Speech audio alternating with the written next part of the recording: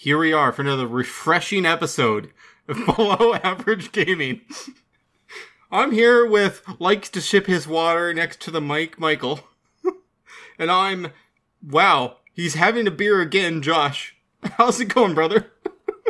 I'm doing pretty well this morning. I'm kind of tired because I woke up way too early and wound up watching way too much Worlds this morning, but that's fine. You know, at least we got nice League of Legends Worlds to watch. Other people with their short football seasons and all that other stuff. Nah, man. Full on League. Let's go.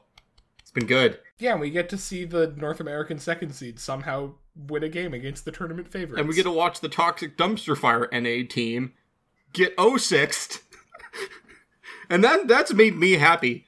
Deep down inside. Where I'm just like, man, the world's so bleak sometimes. But at least TSM went 0-6. That's all that really matters at the end of the day. Did you see that Doublelift memed on Twitter afterwards? No. I didn't see this. Afterwards, he tweeted out, "Well, I broke the 3-3 curse just in the wrong direction." You let down a whole country and you meme about it. What a god. I can't put in words how much I dislike him as a player. It's awful. Yeah, it's not great. But anyway, that's not what we're talking about this week. That'll be coming up soon enough, though. This week, we want to go over some board games. Change it up a little bit. Some board games we like, some we don't, some we can recommend, especially if you're starting to get into the hobby. We're not talking about 12-hour marathon games, necessarily. But, some good ones, as I continue to drop things on my floor. So, Michael, how do you feel? First off, let's get this out of the way. How do you feel about some of the classic board games like Monopoly or Life or Candyland? Most mainstream board games are just, really bad. I don't understand the purpose of a board game when it's just, a spectator sport. Like, Life. Life is probably the worst example of this, the game is literally just random chance, and you existing doesn't change anything. Except you can make, a couple decisions that are just aggressively incorrect, but, I have a cool version of Life. I like to call the grown-up Life, which is Funny Friends, where you kind of, make decisions as you grow up in that game, except it's, an adult game. So there's a bunch of ones, you can join, the nunnery and be celibate, but, in order to, do other things, you have to have done the thing previous to it. So you have to have, been celibate in order to be a nun. The game's classic. That sounds kind of cool. It's Life has a cool concept, and then just decides that everything is going to be about the concept and not about the gameplay. Yeah, how well can you spin the wheel, and did you pull the doctor card? That's all that matters. Hey, sometimes you pull that doctor card real good. And sometimes you need 2 cars for your children, and you're flat broke. I mean, yeah. It's like real life.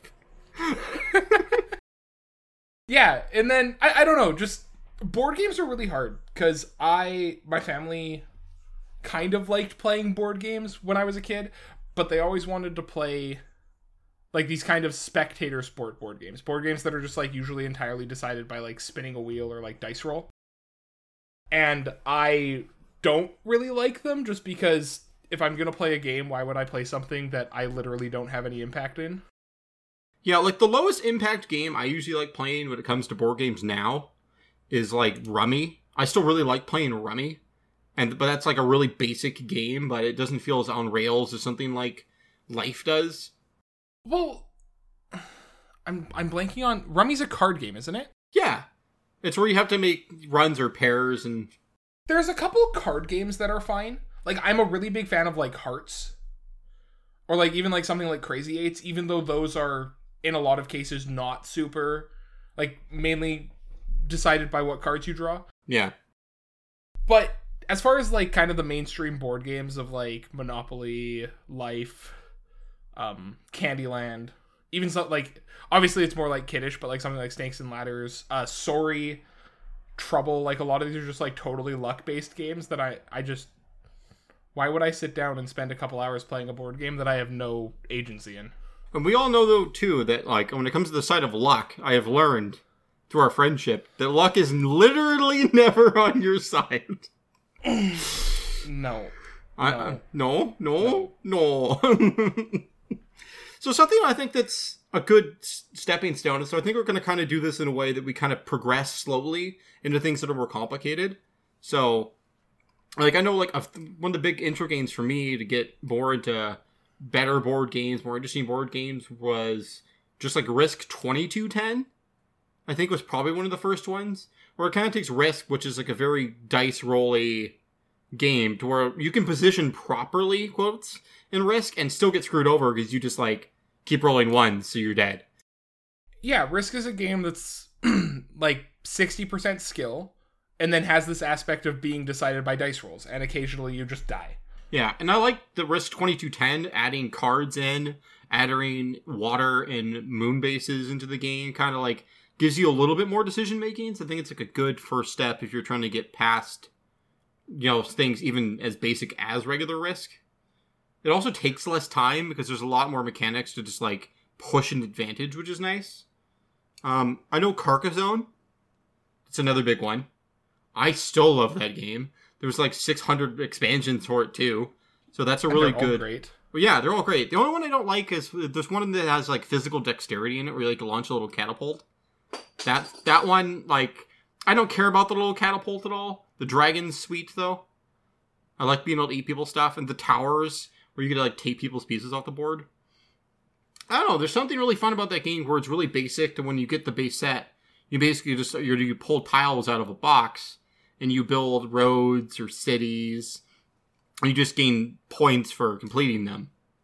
And I don't know, there's something really fun about that game. The fact that you can try to sneak in and make people share their points is really fun. And eventually the game gets so complicated and, you know, ends up being like 600 pieces on a table and can be like quite the marathon. But it's nice that you can kind of pull pieces in and out and kind of adjust it on who you're playing with. That's a big recommend for me. Yeah.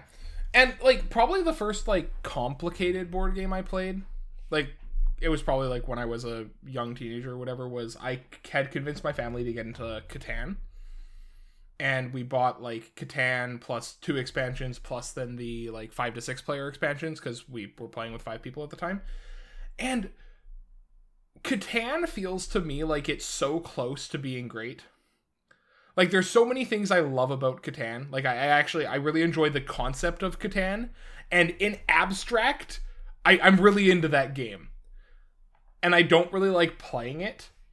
Because the game is, like, takes a couple steps towards being, like, a proper good strategy game. And then decides to put this massive luck chunk into it. Where there's a proper way to play the game. And then you just hit a point where you can play the game properly and still just lose.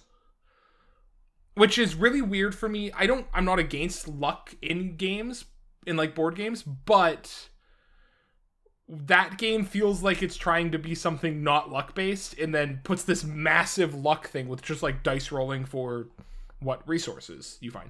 And there's no way to fix that system with Catan. Like, there's no way to like make that system work better. Just because of the nature of the game, but it just leads it to where I love the game in concept and don't ever want to play it. Yeah. I usually try to avoid dice rolling in a lot of games I like playing. Like, visible variance in a game, like dice rolling, often feels different to me than, like, invisible variance, where you just, like, drawing off your deck, or if there's a pool of, like, cards to pick from. There's variance in that, but it doesn't feel as bad as literally rolling a die and hitting a 1. And it feels bad. That's why I kind of I like role-playing games a little bit. Like Dungeons and Dragons, or another one I'm going to get to later, to where, like, there's variance in it with dice rolling, but there's ways to fix your variance. I mean, as someone who used to DM a fair amount for D&D, I, like, basically ignored dice rolls in that game. Mm-hmm. And if you did something, like, you obviously, you have to acknowledge 1s and 20s, but everything in between, if you did something stupid, it was probably failing. And if you did something smart, it was probably working. Just because I enjoyed the storytelling aspect of it more. Yeah. Yeah, and I think there's a lot of room for a lot of great games out there. That's why we're always about playing things that are fun and things that are good, and not playing games, whether it be board games or video games, that there's just better versions of that kind of game out there. A big one for me is Dominion is a really popular deck building game where you get a pick from a pool of cards, often known as like drafting in games, and pick, what you want to add to your deck, and then it gets put into your discard pile. You shuffle together, and you keep going and keep buying stuff, and you try to get points. Dominion does something that I really don't like in games, and it kind of gives you like a boring presentation. Where I like flavor in my games. I like there being like a really distinct style to a game, and very flavorful games. So that's why I picked up Ascension over Dominion, because it's a similar idea, drafting for card pool. I just like the idea of like my game having a world in it, not just be like, this is a wall, this is a barn. And even too with Carcassonne, it having a distinct city that it was based off of, and like the art style is interesting, despite not necessarily being very intense in like lore or anything like that. It still adds a little bit to me. Yeah, and I think a lot of people look at card games and think about the variance in them, just because we're simultaneously saying we don't like dice rolling, but then that we like card games, which are, in a way, 100% variance, because it's all about what cards you draw. But a lot of these really good board game card games, so not like collectible card games, but things where you're building a deck on the fly, or where the deck is set and it doesn't change for each player, there are usually ways to influence that.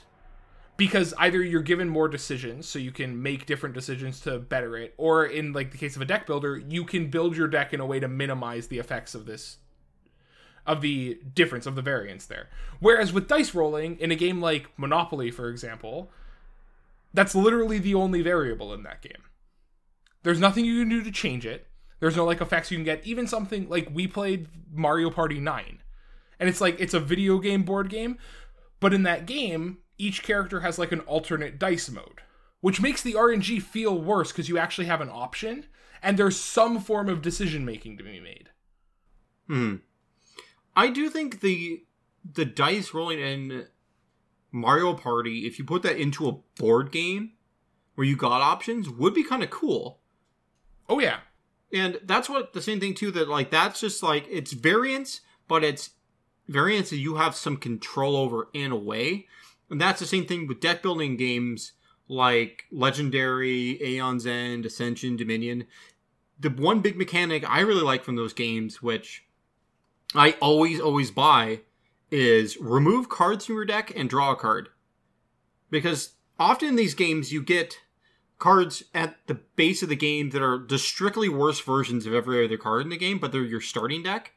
I am a huge component of making sure all those cards get out of my deck as fast as possible, so you just increase the value of your average draw. And Amy, my significant other there, will always make fun of me, because she's like, you just like drawing cards, I feel like. I feel like all you like doing is drawing cards. I'm like, well, if it says draw a card and has literally anything else typed on the card, it's free. Because this game doesn't have a resource. So if I can draw my entire deck every turn, guess who's winning? So, yeah, I think that for a lot of people, when they make the move to more like competitive games, because a lot of times when you want to take the next step into board games, you'll go to something like Catan, or you'll go to, like, there's a lot of games like that, but then a lot of them wind up being deck builders. A lot of the really popular board games, really like high-rated, high-acclaimed board games, wind up being deck building games. And one of the things that I think people don't realize fast enough, and this is from trying to introduce people to stuff like that, is how good card drawing is. Just like, put it in your deck. It's great. Drawing cards it's incredible. Yeah, and if you need any further proof, every major card game that's a collectible game that's ever come out has banned the best card draw out of the game. Every single one has banned it. Yu-Gi-Oh!, Pokemon, Magic the Gathering, some of the most banned cards are things that let you draw cards. They're nuts. And it's kind of cool because it does introduce people to a wider array of strategy really well.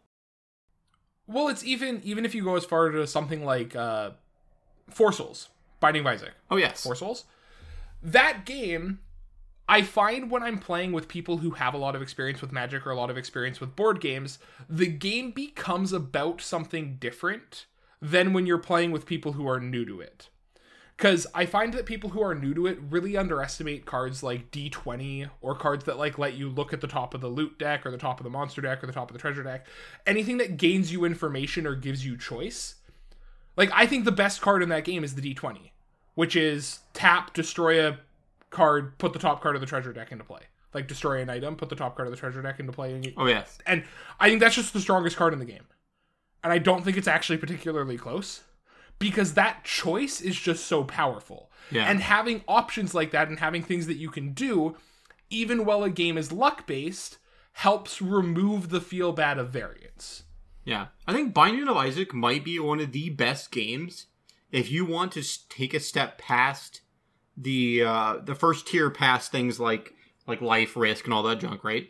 If you want to go a little bit further past that next tier afterwards, which is like Carcassonne or like Legendary, and you really want to get into something that has a priority system where you can act on someone else's turn, I think Binding of Isaac is a great game for that, especially if you like Magic, the Gathering, or Yu-Gi-Oh! Or any of the collectible games, and you want to have a board game to play with your friends that do not also play those games. Binding of Isaac is perfect, especially because the priority system in Binding of Isaac is the exact same thing as Magic the Gathering, but you just have a limited amount of times you can respond based on what you have in play or in your hand, and it's great.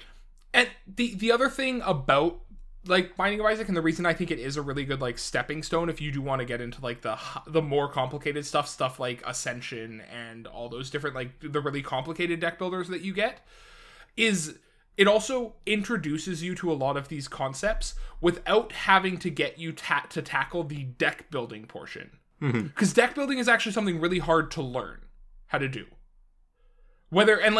Obviously different games have a harder time deck building, but like deck building in Magic is really difficult. So getting someone into like a cube, which is something I like to really do, is really hard.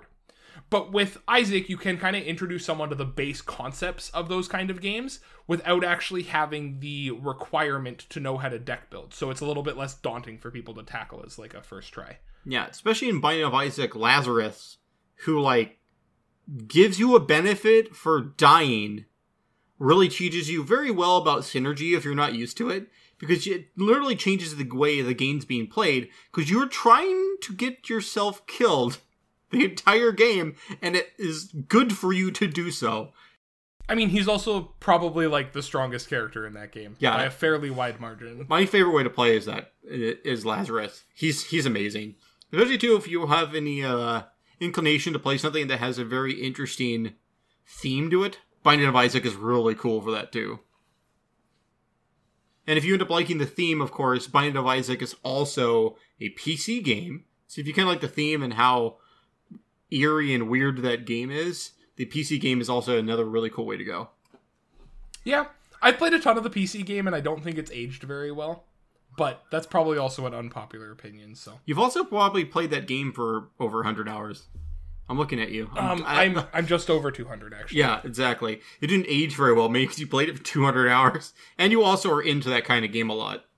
The other thing for me is just I am into roguelikes, and if I was looking at roguelikes now, I wouldn't choose Isaac. Yeah. So, but that's where like the not aging very well came from.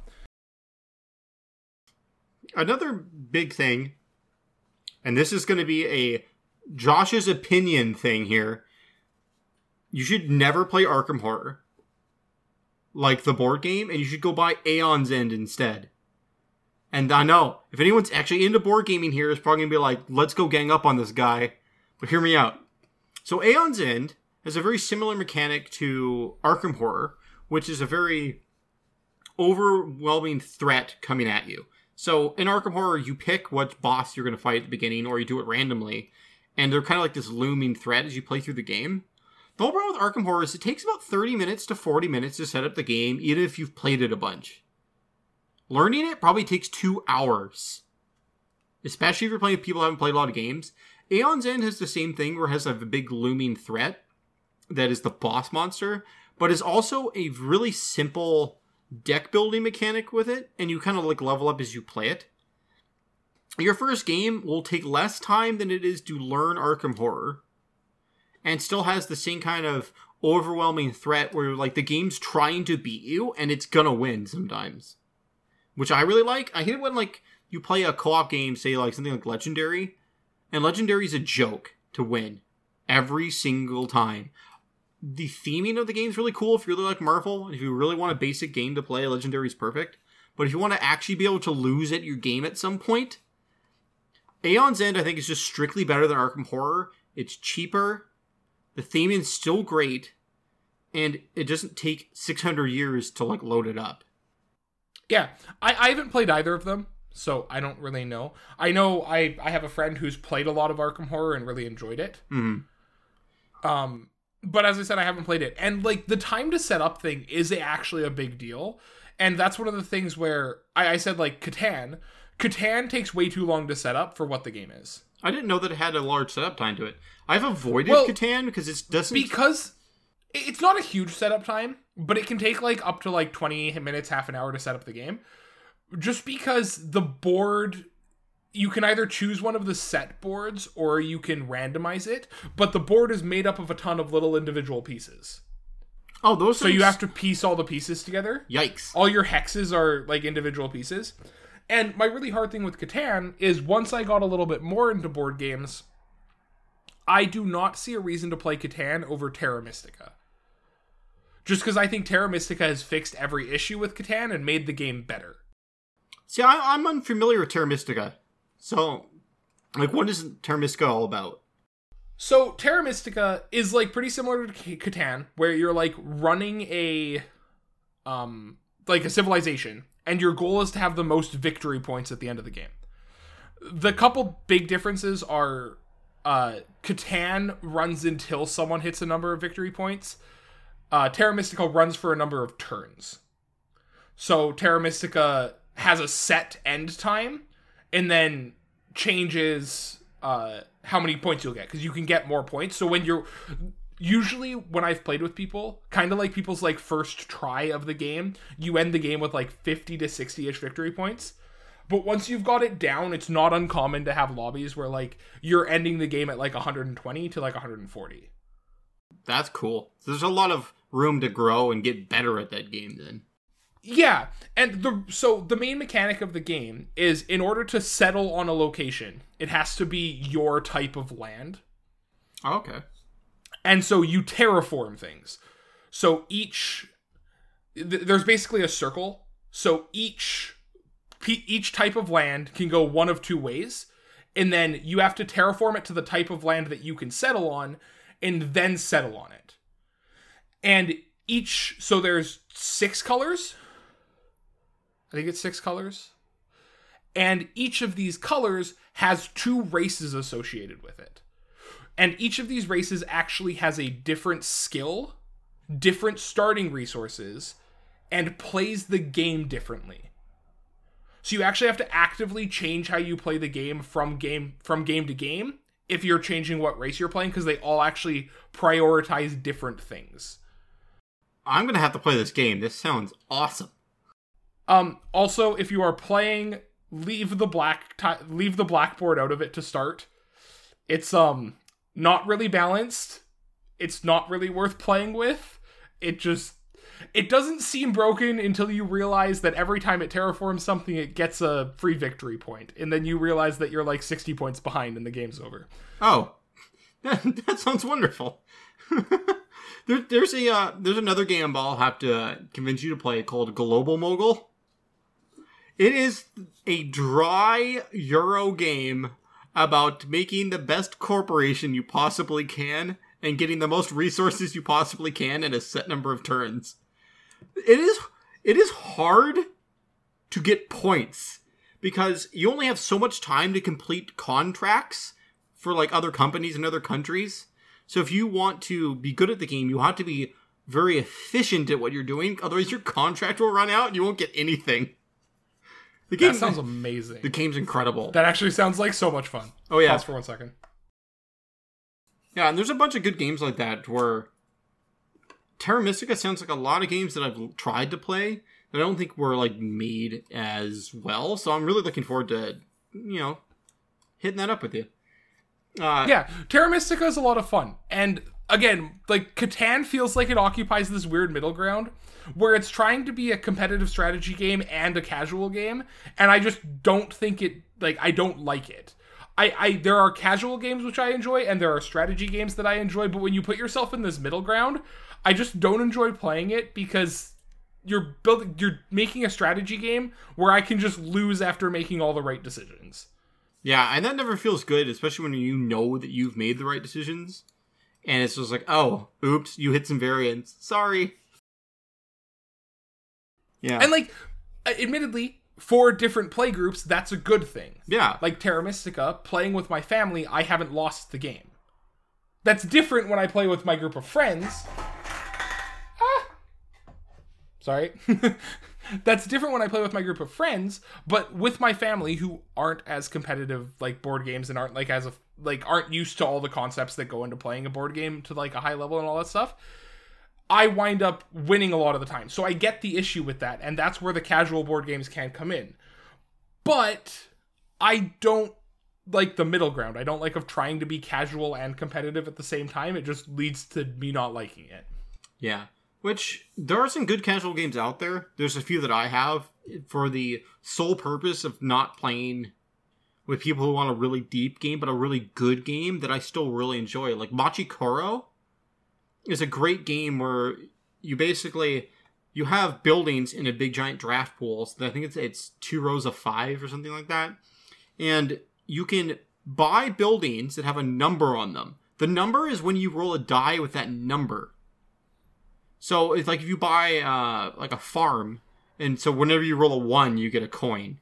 And then you can buy like a vineyard or anything else that all have different numbers on it. So you can actually decrease the variance by buying 1 through 6 early, so each die roll actually matters.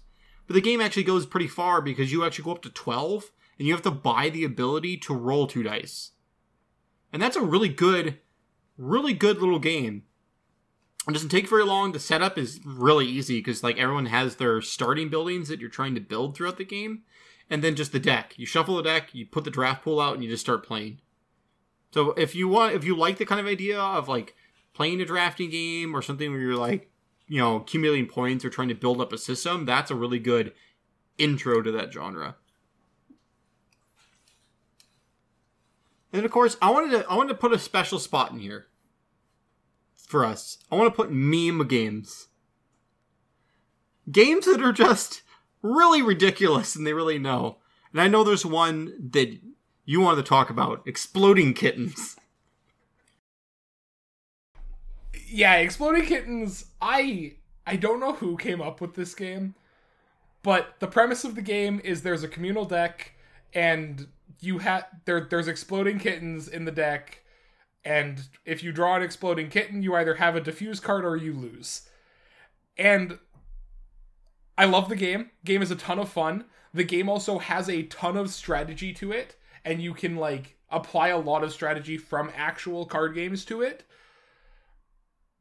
And also just has RNG elements, so it's not like you can win 100% of the time. Yeah. It's just games a hoot. Game's a ton of fun. It's a super fun casual game. It's not too long, like it's not long at all. It just winds up being a blast.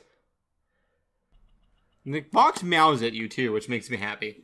The box does meow at you. Yeah. That is a feature. And beware, if you are playing this with anybody younger, there are 2 versions of the game.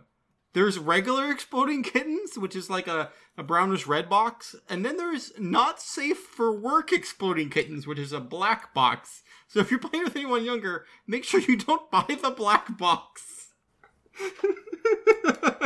It's a little messed up. But, you know, Exploding Kittens is great. That's a really fun game, especially if you play heads up and you're both very good at games. Exploding Kittens. I've never played heads up. Okay, we're gonna have to play heads up. Oh, no, sorry, I'm thinking wrong. Yeah, I have one-on-one where you're both good at it is incredible. Oh yeah, there's a lot of mind games that go in. When you put the bomb down a certain number of cards, and you like make sure you do it behind your back so they can't see. The game's great. There's a couple of... Or, the other one is where you know you're ahead, so you just like, with like determination, put it back on top and just pass. Yeah, and be like, I know I'm winning, go. Good luck. Oh, that's awesome. There's two particular games here, which are both made from a board game maker in Washington State, which I find really cool. And one second here, I'm actually going to make sure I know what the name is. Yes, it is Gut Bustin' Games. So these are two, quote unquote, this person is from the redneck part of Washington and literally calls one of their games Redneck Life. So it's life, very similar to the actual board game, except, you know, a little bit more fun with it. So victory points in Redneck Life are how many teeth you have left over at the end of the game, and how little alimony you have to pay. And the whole game is basically your whole life going down the dumpster. And like your wife taking your stuff, you actually shooting off a toe with a shotgun. You know, it's just a very fun, really random game, and I really appreciate it because I have a very large portion of my family from very rural Eastern Washington, and they also love the game because we know where we came from. And then another great one is by the same board game maker is Trailer Park Wars. To where basically you could play as a trailer park manager, and you have a bunch of little trailers in a circle that are your trailer park. All the trailers in the game are actual pictures of real trailers from Washington State. And some of them, like one of them's like, looks like a cow. Does somebody literally made their trailer look like a giant cow? And the whole point of the game is you want to get as many residents as you can to come into your trailer park. And certain ones will leave other trailer parks to come to yours. Like the stripper patron from the trailer park will move to whoever has the cigarette machine. And if like the old folks are next to the rockers in a trailer park, you'll get minus points because the old people don't want to sit next to the musicians. And you can send crocodiles and alligators to somebody else's park or shoot fireworks at it to try to blow up their trailers. And the victory points are calculated in pink lawn flamingos. So, whoever has the most pink flamingos in the game wins. It's really frivolous, but very, very fun. Okay. I had to share that one with you. Those games are great. All right. I don't know what exactly to say to that one. And the great piece of nostalgia to me is that I recognized one of the trailers in the game. I know who owns one of the trailers. Yeah. That's yeah, awesome. I had to give a shout out to those games because they make me happy. I guess the last big section of games here I wanted to touch on, which it's really close to me because of having kids, especially one being younger. There are two really big games that I think are great gateway games, even if it's not actually with kids, but like just like teenagers or just want to introduce some stuff to people. One of them is Stuffed Fables. This game is adorable beyond all reason. The whole game is presented in a storybook. So you actually get a whole entire story in a book that's a choose-your-own-adventure book based on what you do in the game. And there's a wonderful thing they've done with the rules of this game. There are QR codes with video tutorials inside the book. So if you don't understand a section, you QR code scan it with your phone, it pops up a video tutorial explaining that part of the game. So it's super friendly to people, especially if you're trying to like learn a few games. Welcome back. I'm alive! My internet didn't want me to be here, apparently. Well, now that I'm actually back here, again, on Stuffed Fables, where I was leaving off at, the fact that the game has QR codes in it is great if you're wanting to like learn more of an adventure game. And it's a choose-your-own-adventure book, so you might be able to get some people from different age ranges, especially those who actually played choose-your-own-adventure books when they were younger. It's got a good nostalgia thing to it. The storyline's very approachable, because it's all about like a kid who is asleep, and basically the stuffed animals in their room protect them while they're asleep. It has some darker tone to it. despite the fact that it's called Stuffed Fables and like is about stuffed animals, it actually has a bit of a darker tone to it. So it's actually, I think, a good way to get kids more into like a more realistic kind of attitude for a game, to where it's not just all fluffy rainbows, because life isn't like that a lot of the time. So I kind of really appreciate that fact that the game is not super cute. Another big one that I wanted to mention is No Thank You Evil. And this is one I would like to discuss with you a few minutes, Michael. Being someone who has DM'd games, this is one of the major first times I've done this. Because No Thank You Evil is a very simplified versions of Dungeons and Dragons, kind of. And instead of a D20, you use 6-sided dice. Which is interesting. So what the game does is it breaks down the typical, strength, wisdom, intelligence, karma, all these different things, all these different skills down to 4 to simplify the game.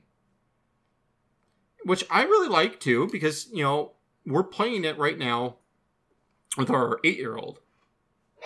And definitely understands what the game is about. And it's really cool because the whole concept of the game is that kids go into their closet, and when they do that, they kind of go into this imagination type land where there's, all kinds of fantastical stuff. And the whole realm of the game is that anything is possible there because it's all in their imagination. But it still feels like D&D when we're playing it at a base level, to where a lot of it's about decision making, and a lot of it's about how you approach a situation. Like, for example, there was a code-based puzzle at the beginning of the game that I edited it from what the manual said, because I felt like it would take 15 minutes to figure out what the puzzle was. So I did a slight change to it, and I really like that about a D&D like game. And I don't know, how do you find yourself guiding people through these kinds of things? I find it really depends on the group. With some groups, you have to hold their hand a little bit. With some groups, you just kind of plop the information in front of them and see where they go with it. But from DMing, my biggest experience is just sometimes players just do the stupidest shit. And anyone who's DM'd also probably gets this, because you can just have a situation where there's a blatantly correct answer and they do the opposite. And it's this balance of punishing people for being really stupid and also not turning people off wanting to play the game. Yeah. A good example I found with that is that let's start this off this way. Never underestimate who you're playing with games sometimes. Our 8-year-old, when approaching a bridge that looked rickety, was like, hey, I want to throw something on the bridge first to see if it breaks. Not prompted at all. She figured that out on her own. I'm like, either this kid's got some brains in her, or maybe I did a medium job parenting her at some point. But actually made the decision to throw something at the bridge and make sure it's okay. Initially, it was a haunch of meat, to which her mom, who was the other party member, said, hey, why don't we go see if there's a rock sitting around instead of throwing our food at the bridge to see if it breaks. Which I found was funny. Well, yeah, that's the thing of you want your players to come up with solutions for things, but also, if I was playing in a group of my friends, I would not expect anyone to do that. I would 100% expect our group of friends to run headlong onto that bridge and have it collapse underneath them. Yeah. And the scenarios in this game are really good because I feel like they try to make people act. So I'm a little surprised. The game is literally aged for 5 and up, by the way. Which is impressive. And the game actually has colored character sheets. The colors coordinate the difficulty level the player wants to be at, which I think is really cool. You obviously don't need to color coordinate it. You can just kind of adjust as needed, because there's still somebody who's the DM that's in charge of the game, right? And the game's really cool because it has a system in place to change the difficulty level per person. So it has level scaling in a board game, which is really cool. And the game comes with 3 scenarios in the box, and they're each kind of an intro to a different mechanic, so that by the time you're done those 3, you can start making up your own story. They have resources online. You can download all the maps from the game online and just print them out if you have a printer, which is really cool. I feel like this system is really smart and might be better than a lot of other games. And with D&D, it might just be better, especially for first-timers. Because... Well, yeah, and that's something that I think people leave on the back burner of. D&D is overly complicated in ways that don't affect how the game is played. And this is an opinion. You can obviously disagree with me.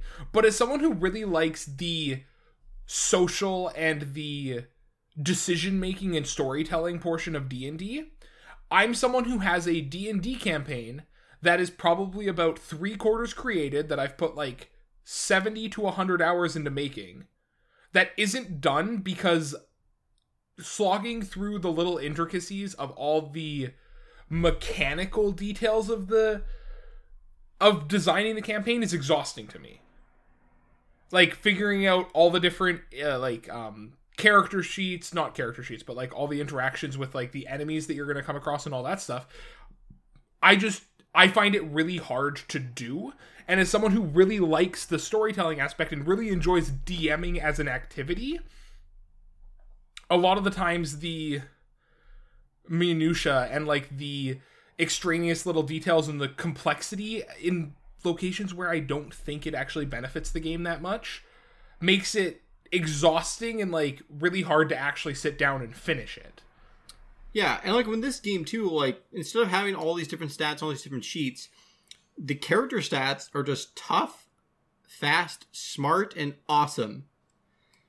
Tough obviously makes sense. It's like how tough your character's health pool is and how strong their attacks are. Fast is for things like ranged weapons or getting out of the way. Smart is for intelligent stuff. The awesome mechanic, I feel like more people that play D&D need the awesome mechanic in their life. Awesome is when you help people. So there's a stat that helps dictate how well you help people, and you can use your awesome skill to give other people advantages. And that's often a thing in D&D that everyone like tries to go their own way a lot of the time, and people don't actually help each other. This game actively has a stat that's help people, which I think is great too, because especially if you're playing with younger people or people new to this kind of genre, it encourages you to help and be a party. Not be 3 people wandering off in 3 different directions when you get into a town, and then everyone dies, and you're like, what happened? Well, yeah, and that's something that, from the D&D perspective, I find that in the pre-built campaigns, so if you're actually running like one of the books, a lot of those campaigns, you can get through them without working together at all. Because they're so one size fits all, that they just have like these blanket issues that don't require like specific solutions or like cooperation between multiple classes, because you don't know what you'll have. Whereas a lot of times in custom campaigns, if your DM's actually like designing something and your DM's done it a lot, they can actually force you to work together, which adds a lot to that game. Yeah, and I feel like it's interesting too, because I've already had the point where I've had to push a little bit, because being that she's an 8-year-old, she gets a little chatty sometimes and goes off on tangents. And there was a point where I had to like make a character walk out of a room that they didn't know if it was an enemy or not to prompt them. I was like, oh no, he's coming. He's approaching around the door, and they were like hiding behind something. It was a little bit of a nudge of, are you going to attack this thing, or are you going to let it leave and see what happens? Like, what are you doing? And it's been fun. I think that game is really, really good. Some of the reviews on it, also, I really don't like the way some people approached it, because they're talking about how it's too easy, or it's like, too colorful. It's like, it's called No Thank You Evil, and it says 5 and up on the box. Obviously, it's not supposed to be some gritty adventure.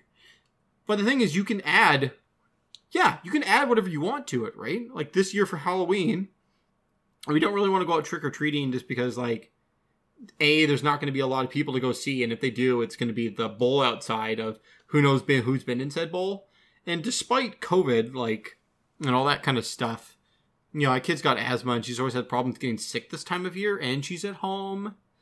And we have other stuff going on with our in-laws, and one of them being extremely sick and going through, like, chemo and everything, that we don't want to, you know, have her even go get a cold, if possible, so she can still see her grandparents. So, like, I'm designing a Halloween campaign for this, where they're going to go trick-or-treating, quote-unquote, in the game, and I'm going to have some kind of, like, boss enemy that's Halloween-themed. So you can do whatever you want with this kind of thing, especially if you're somebody who likes being creative and coming up with new stuff. This game is perfect. Especially if somebody in your, you know, your group has a big imagination and wants to do their own thing and have a fun family thing you can do. Or if you just want to, like, goof around with your friends and just play some kind of, like, cute board game and just have fun. Yeah, and I think the one thing that those kind of games, so like D&D and this No Thank You Evil, I think is what you called it, is they bridge from being a board game to more of what I'd call like a social game. And I do have a couple games I actually want to talk about on this front, because I think this is for me, this is my most enjoyable type of game to play. And you've seen it like fairly recently with like the rise of Among Us, as far as like content online goes, because that's what that game is. That game's very much in this like social deduction, social interaction type of game, and it's been massively popular because of it. And I'm sure a lot of people have played like Werewolf or Mafia or whatever it was when they were younger. Like, I know I played it on like band trips and shit like that, where it's this social deduction game. Yeah. Speaking of social deduction and Among Us briefly, you know, I was cleared, right? You know that they knew that I was okay. Why did they shoot me off the ship, man? All right. It's been like a month and a bit, okay? That was just so int. It's just like, I don't know, Josh is pretty sus. Oh yeah, Josh is clear. Someone dies. It was Josh. Okay, we're voting him off. I did my best. Yeah, but, and Among Us, as I said, like, is kind of taken off. But I used to play a lot of Werewolf.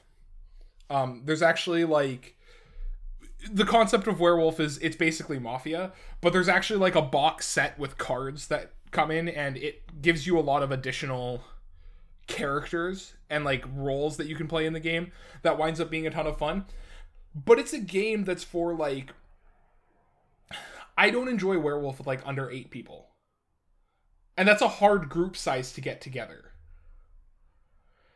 And when you get under 8 people, it just becomes, like, when you're playing at, like, 5 and there's, like, one werewolf, I don't think the game's that much fun.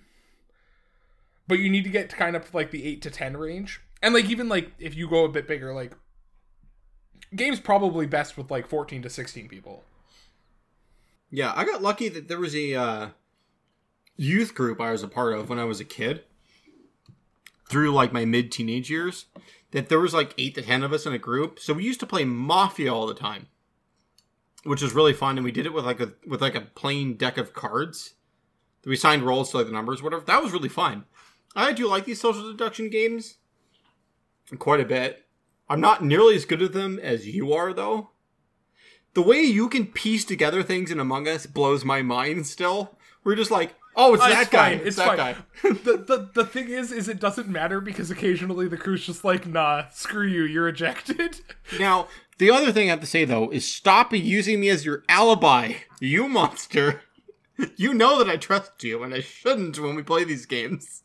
You're using our friendship to an advantage. You're an asshole. I mean, to be fair, I was with you the majority of the game, and nothing happened. Sure, you lost sight of me for like 20 seconds, but I showed back up. I never killed you.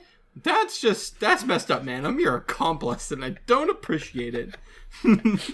Yeah, but so the one game I do want to touch on in this front, if you are looking for this type of game, if you're looking for like the more social interaction where how you interact with people is more important, Secret Hitler. Secret Hitler is, I believe, 4 to 8 players. And in that range of players, it's better than Mafia or Werewolf. Obviously, once you get a little bit bigger, it doesn't work for it.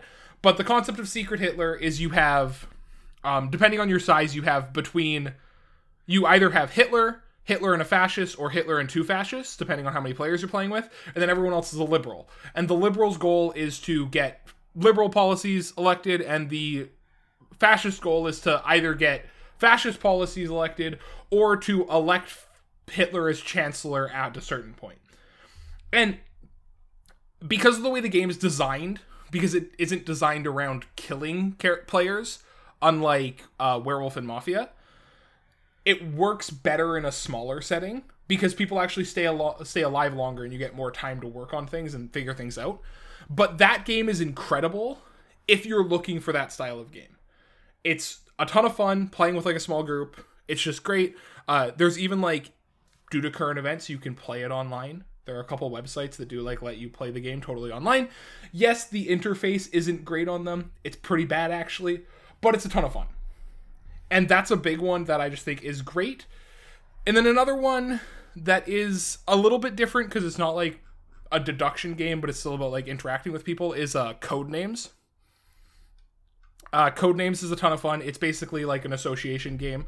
So you have to say something or give your teammate a hint that allows them to guess things that are like guess cards that are face up on the board. And it's just a lot of fun. And it's, again, that kind of social aspect of it that some games miss. Yeah. I think Codenames is great. The best thing about that game is the words that you can't have people guess because it makes you lose the game. It's like a really fun aspect of that game because it's just like, you know, like say like ice cream is on the board, but the word ice is also on there. And so you can't say like cold because they might guess both. Like I really like that aspect of that game. When I first saw that game getting played, I didn't realize there were words that if you guess them, you lose. And as soon as I found that out, I was in for that game. There's also a really cool 2-player variant of it called Codenames Duet. So you only actually have to have 2 people to play that version of the game. It's designed for specifically 2 people. And that game is actually not very easy with 2 people. Like, and it kind of gives you a nice challenge, which is nice. Yeah, and that game also is one of those games that the more you play it, the more interesting it becomes.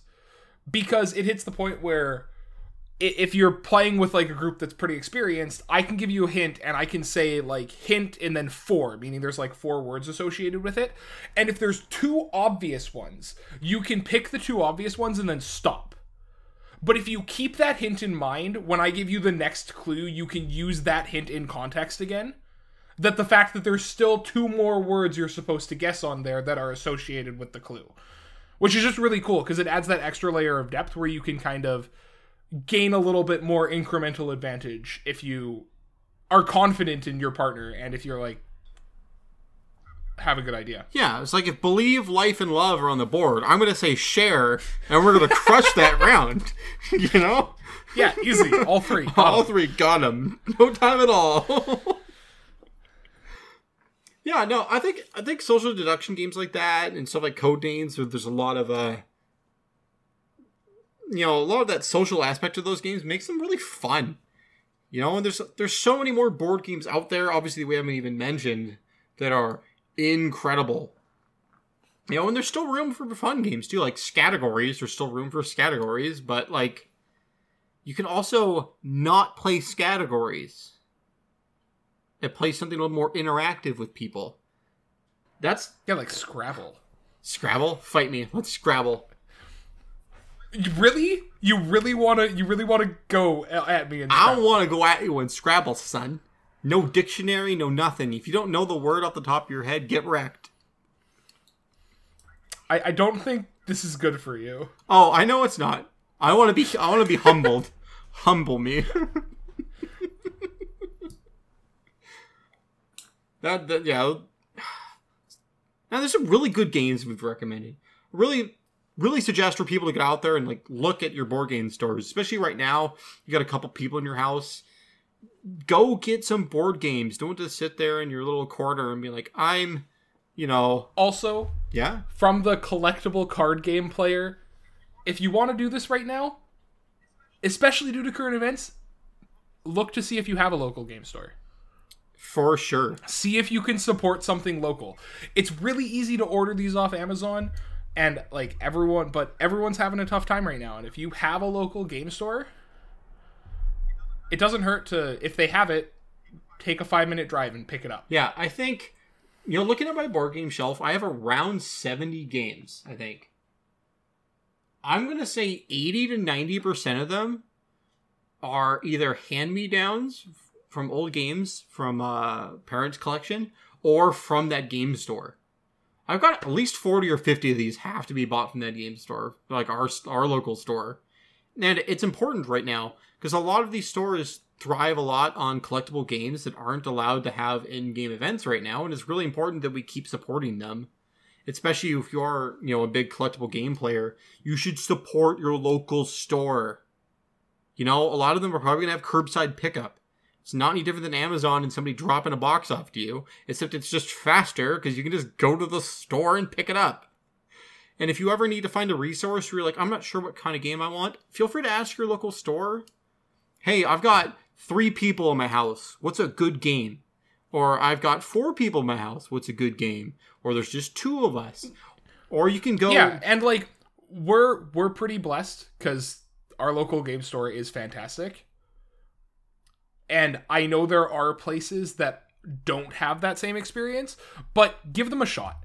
If you give them a shot, reach out to them. Like, I'm pretty sure they'll be happy to help you. And if they are, support them. Yeah. And you know what? Anybody that's listening to this that wants to have board game recommendation, you can ask me. I love board games. You can message the show. You can go on Twitter and message at us. Anywhere. You can get a hold of us. Feel free to ask. You can also go to places like BoardGameGeek.com. Has a very comprehensive list of like best board games, but you can look them up by different types of board games. That community is very, very nerdy. So I will say make sure you look at the game before you just go, oh, Gloomhaven's number 1. I want to go get that. Gloomhaven is a very intense sure. RPG. Yeah, Michael, sure. We'll play Descent. That sounds like a fun time. We'll play it. We'll play Descent soon. Says the unopened copy of Descent in my closet. We'll play Descent soon. But yeah, so feel free to message us if you have any questions about any kind of board games. One of us will know. Trust me, I've played a lot of board games and I love them a lot.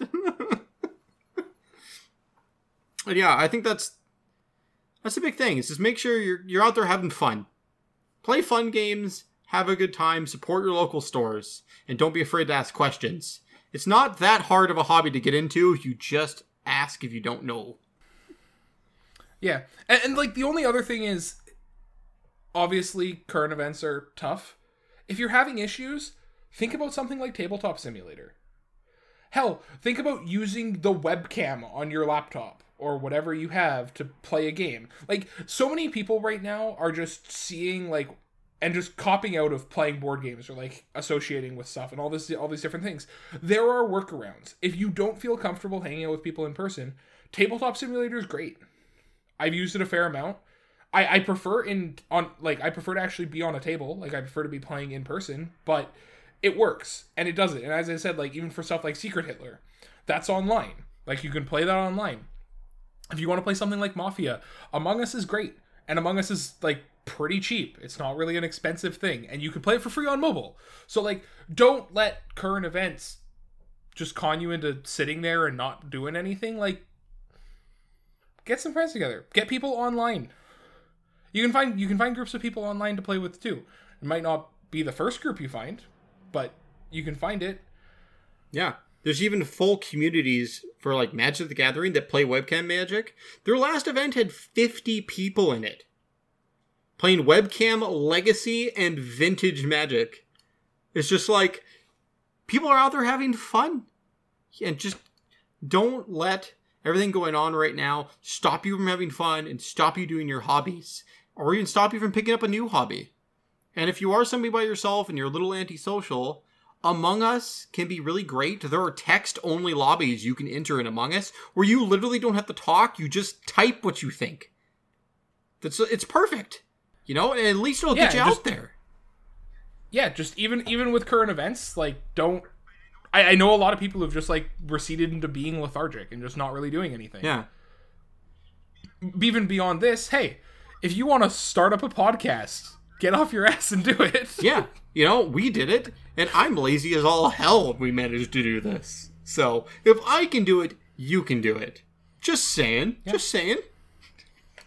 Yeah, like, current events, all things considered, there's workarounds. Yeah. If you want to do something, you can do it. Yeah.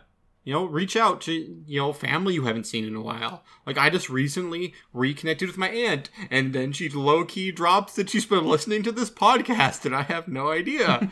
And, like, those kind of family members, like, feel free to talk to you. You have some cousin that lives a country away from you. Talk to them. Be like, hey, you know, you want to, like, try one of these games out that I heard on this podcast? Just go talk to them. And, you know, do it. Like, I play with my brother who literally lives on the other side of the planet.